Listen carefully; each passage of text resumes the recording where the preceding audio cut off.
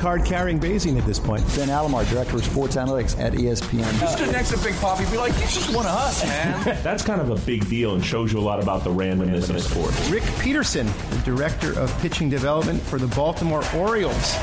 This is Wharton Moneyball's post-game podcast. Welcome to the Wharton Moneyball post-game podcast, your crash course of the major themes from our 2-hour program, Wharton Moneyball, which you can hear live on Wednesdays at 8 a.m. in the morning from 8 to 10 a.m.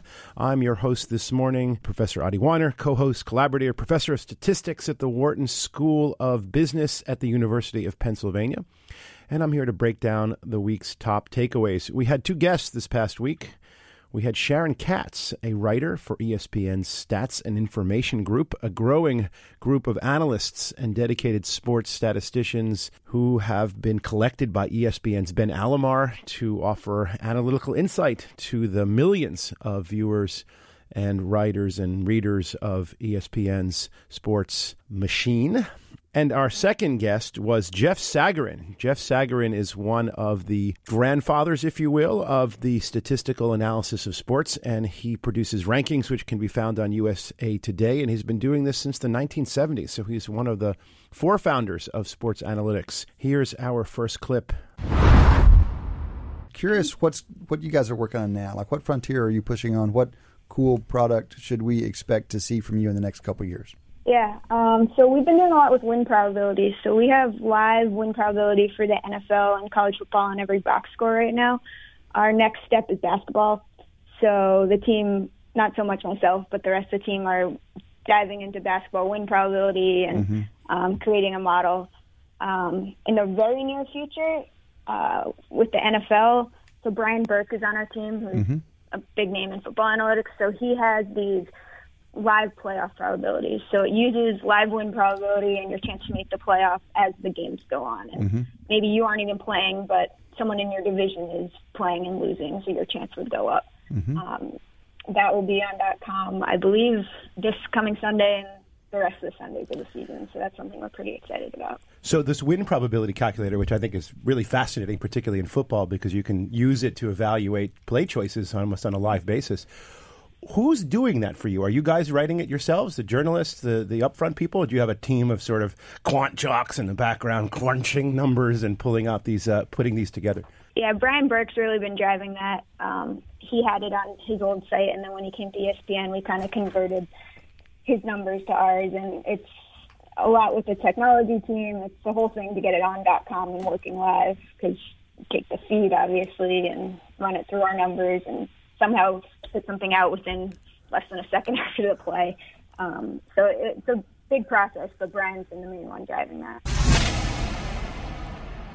So that was Sharon talking about an upcoming addition to ESPN Sports Broadcasting, which would be a calculator which displays on the screen what the win probabilities are for each team. And also the probabilities of making playoffs and other background information that could change based on what your opponents and your competitors are doing. It's actually fascinating. I mean, imagine watching a football game and see them go for it on fourth down and watch the win probability shift right in front of your eyes. One of the things that interests me, and this was the essence of my question, which was how are they doing this? Who is doing this for them? There are simple ways to do win probability calculations. And those probably have to do mainly, if not exclusively, with the time remaining in the game. If it's baseball, it's the inning. If it's basketball, the time remaining. Football, time remaining. And the differential score.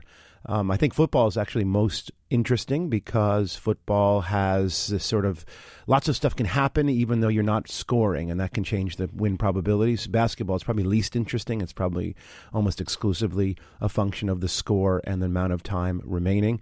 And I think baseball is probably kind of in the middle. But we look forward to seeing that from ESPN when they have it up and running. Our next clip. We want to hear your take on what's going to happen in the playoffs. Or your personal take or ESPN Analytics take? I see that you tweeted sometime last night, team advancement chances. Is that the best place to get it? What do you think is going to go down here in the next couple of weeks? Yeah, so I guess the big story is, will Alabama just crush everybody, or will it be an interesting playoff? I think it'll be an interesting playoff. I mean, stranger things have happened. Ohio State won 2 years ago as a 4 seed. but Alabama right now is playing as well as you can make the case any team in college football history. Their defense is the most dominant I've seen in a very long time. So the question of if someone can challenge Alabama, obviously who gets in is very interesting and will be a lot of fun over the next week. But and that team that gets in, is it going to be Penn State who might lose by 15 to Alabama, or is it somebody who might give them more of a run? Sharon, that wasn't really fair to Penn State. They've been playing better, but you know what I'm trying to say. Yes, absolutely. Have you looked at all, or do you have an opinion about, does this 5-week period until, let's call it the first semifinal game, put Urban Meyer with 5 weeks against any team? And I'm not saying they're going to beat Alabama, but they'll narrow the gap. Have you looked at, any of that about kind of this lengthy period? Maybe Alabama is much better when the other team only has a week to prepare, and maybe they're just much better when the other team has 5 weeks. I should look at that. That is interesting. The one thing we have looked at is our bowl model. So we have a slightly different game prediction model for bowls, which basically regresses it a little bit to the mean. We found that our original model, there's a lot more upsets in bowls, and obviously some of that is because two good teams are playing each other, but there's all these factors that you can't really measure. How will the 5-week layoff affect teams? Obviously not for the playoff, but there's other teams in bowls like preparing for the NFL draft, or what will their motivation be? So we found that our model needed to be regressed a little bit, and that obviously has to do with the kind of thing that you were talking about. So the focus of the conversation is on forecasting Alabama, and everyone has or is viewing them as the sort of mega monster in this upcoming playoffs. Eric asks an interesting question. What can possibly change if there's a long time to prepare? So the season is ending, and there's going to be about 5 weeks between the end of the season and the bowl. What will, say, Urban Meyer do in order to prepare for Alabama, and how does that change the forecasts? I think it's an unknowable thing. It is an interesting question, and we wonder whether Alabama will smoke their way through the playoffs as everyone is predicting. In fact, I actually read an article in the Wall Street Journal which suggested that there are people talking about Alabama being competitive against the Cleveland Browns, the worst team in the NFL. The article essentially said that is ridiculous. They are still college players. They are kids. And, of course, that still leaves a lot of uncertainty in the forecasting. Next clip. So, Sharon, let me ask you a question. What have you seen change over the years that you've been at ESPN around analytics? So is it better data? Is it more sophisticated analytics? How do you think, just in the years you've been at ESPN, kind of how the field of analytics has changed? Or maybe it's the amount of play it gets on air. How have you seen it change? Yeah, it's changed a ton since I've been here. So I started 6.5 years ago, and basically every full screen you'd see would be like team, win-loss, yards per game, just the most basic stats you can think of. There's a lot more analytics on there, whether it's any of our power ratings or projections, using 538 stuff on air. Even something like basketball efficiency, not that complex. That was never there 6.5 years ago. So I think people are buying into it. There's still skeptics. Definitely tough to get buy-in from some of the anchors, but I think it's growing, the data's growing, and it's only going to continue to grow. Well, that's why we're here. The statistics, the analysis is becoming mainstream. And there you have it from Sharon Katz, a writer and for ESPN Stats and Information Group. And it's becoming more and more universal. I still wonder whether or not the public really buys it. I know that things like efficiency and WAR in baseball, or actually in across sports, this wins above replacement, is still something that still bothers people a little bit. They like yards. They like home runs. They like shooting percentage. Those are still first and foremost in people's minds. And I'm actually advocating to get rid of them because they're more historically accurate in a certain sense. You want to know who won. You want to know who scored. Those statistics explain that piece of the puzzle. But, of course, the depth is where you get the real insights, and that's where we need better statistics. So, speaking of better statistics, let's listen to Jeff Sagarin, a statistician whose rankings can be found on ESPN and has been doing this for a very, very long time. When a season's totally over, and let's say we all know how to do the simple least squares, right? Least squares fitting of the games. and it solves also for the home advantage for the given sport and season that year. When the season's totally over and you have it answer the question, just prints it out automatically that way. When you plug the final ratings back into a season, well, actually it does it any week you're doing it, but it's interesting when a season's totally over. What's the average mean absolute deviation, and what's the root mean square error? And even when a season is totally over, let's say college football, you'll still get a root mean square error over 10. Mm-hmm. There's a randomness you just can't beat. Okay, yeah. And of course, trying to pick the games in advance. You'll get a standard sigma of about maybe, why don't we just say, somewhere in a 15 to 17 range, depending on the season. Wow. So Jeff is actually starting off with the premise that we all know how to do least squares. I certainly know how to do least squares, and I know my colleagues do, but I wouldn't guess that all our listeners know how to do least squares. So let me explain it. Least squares is a method of taking the data that you've observed and essentially fixing and making forecasts that use the data that you have to fit the outcomes as closely as possible, and the error is judged on a squared error basis. And that's the technology. It's been around for a very long time. And what Jeff is telling you, if you use a power ranking that you develop using this least squares method to forecast the outcome of a particular football game, then even if you feed into the least squares regression program all of the data for the entire season, and you use that data, the season's already occurred, you still can't predict the outcome of a game to less than 10 points. And let me make that more specific. You don't get to change.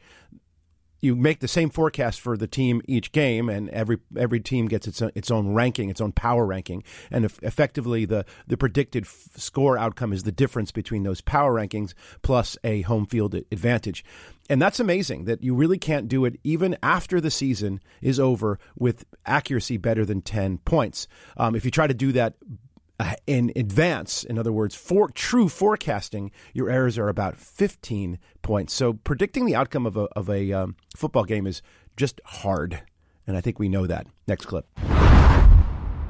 Jeff, you were there essentially in the beginning of analytics, especially for football, and it's in a very different place now. What's your take on what's going on with analytics in football now, and how have you kept current and competitive with these new systems? Actually, I probably haven't. People say, well, do you use yards, all the details out of a game, there's drives. I say, no, I use the final scores and the locations of the games, because I remember one guy who in the business, my joke is scores have a 100% correlation with scores. And people I know nowadays, there are all these things, drives, how many drives, all these things about drive theory, and what's your fraction of making it on third down. Well, it's all predicated. If my team's better than yours and I'm pushing you around, the reason you won't be making third downs plays that often is you may be in 3rd and 11 a lot. Mm-hmm. Okay? Or if you're a lot better than me, it's not that the fact that you're good on third down is winning for you. You may be in 3rd and 2 a lot of the time. Well, Jeff is explaining some of the underpinnings of an analyst's life, and essentially he's saying that he actually doesn't use any of the complex data analysis that I know that Cade uses in Massey Peabody, and I'm not sure that his explanation is all that convincing. I think that he just doesn't really have the tools to do it, and he's created nevertheless a career based on just the very simple statistics that you can gather by looking at a box score. He also says something very important about overfitting. He talks about a particular observation. Let's say you observe that a team is very good on, say, third down or very poor on third down. If you don't know the context and the background, you may be making a false conclusion or a false inference, and it's due to what we call in statistics confounding. So if a team always finds themselves in third down because they're just generally not good at first and second down, that has a confounded effect on your conclusion. And that makes, of course, statistics in sports in general very hard. And with certain sports like football and basketball, where the interplay among all the players is very, very deeply intertwined, it's hard to tease out individual components. Let's listen to our last clip, which is just the four of us chit-chatting away about a sport which we don't spend too much time talking about on Wharton Moneyball, chess. You made something about is it a speed match? Are they actually They're playing? about to start speed match. Remember the old days when not 50 years ago, but 25 years ago, Kasparov, Karpov, they'd play 48 games. It would last 5 months, and there would be no draws, Right. No time limits, and it was good old basically days. mental destruction. So I mean, what's these the two total people, amount of time a player has in these speed So matches? what's going on? The speed matches are 25 minutes each. Good Lord. But that's actually an enormous amount amount of time. Because what happens if they play? I think they play 4 speed matches, and if it still draws, then they go to what they call Armageddon chess. Oh my goodness! And this is this the one where they wrestle in between matches? It sounds great. It sounds great. And actually, from the analytics perspective, it's interesting because chess is a game where a sport, if you want to call it that, a game where there's tremendous gaps between every level. So it's unlike tennis. We're seeing top 1 can beat the top 2, top 3. It's there's a lot of trading off. But in chess, but okay, potentially bad example. But chess, number 1 beats and wins, and you expect them to win. And right now, Carlsen is playing. He's a defending champion. He's number 1, and he's this guy Sergei Karakin of Russian, if I'm pronouncing it properly, and he's 9, and he should never have gotten this far. It is considered a tremendous upset. Well, there you have it. Chess. I think chess is interesting. I was pondering whether it's even a sport at all. But one thing that it does have is the least amount of randomness. I mean, there is randomness, and that's a whole subject of a debate or discussion on its own. But the observation is Carlsen really should have walked all over Karajan, and he didn't. It went to this sort of overtime format that they've introduced where you have these speed matches. I will report at the time of this particular taping, Carlsen destroyed and never got to Armageddon. So Shane, sorry, there was no wrestling, which would have been entertaining. But this concludes our Wharton Moneyball post-game podcast. If you want to hear the full show, it's available for download on SoundCloud and on the Apple Store under podcasts. Don't forget to check out Wharton Moneyball live every Wednesday, 8 a.m. to 10 a.m. Eastern Time on Sirius XM's Business Radio Channel 111. Join us next week for another edition of the Wharton Moneyball post-game podcast. And until then, enjoy your sports, enjoy your stats.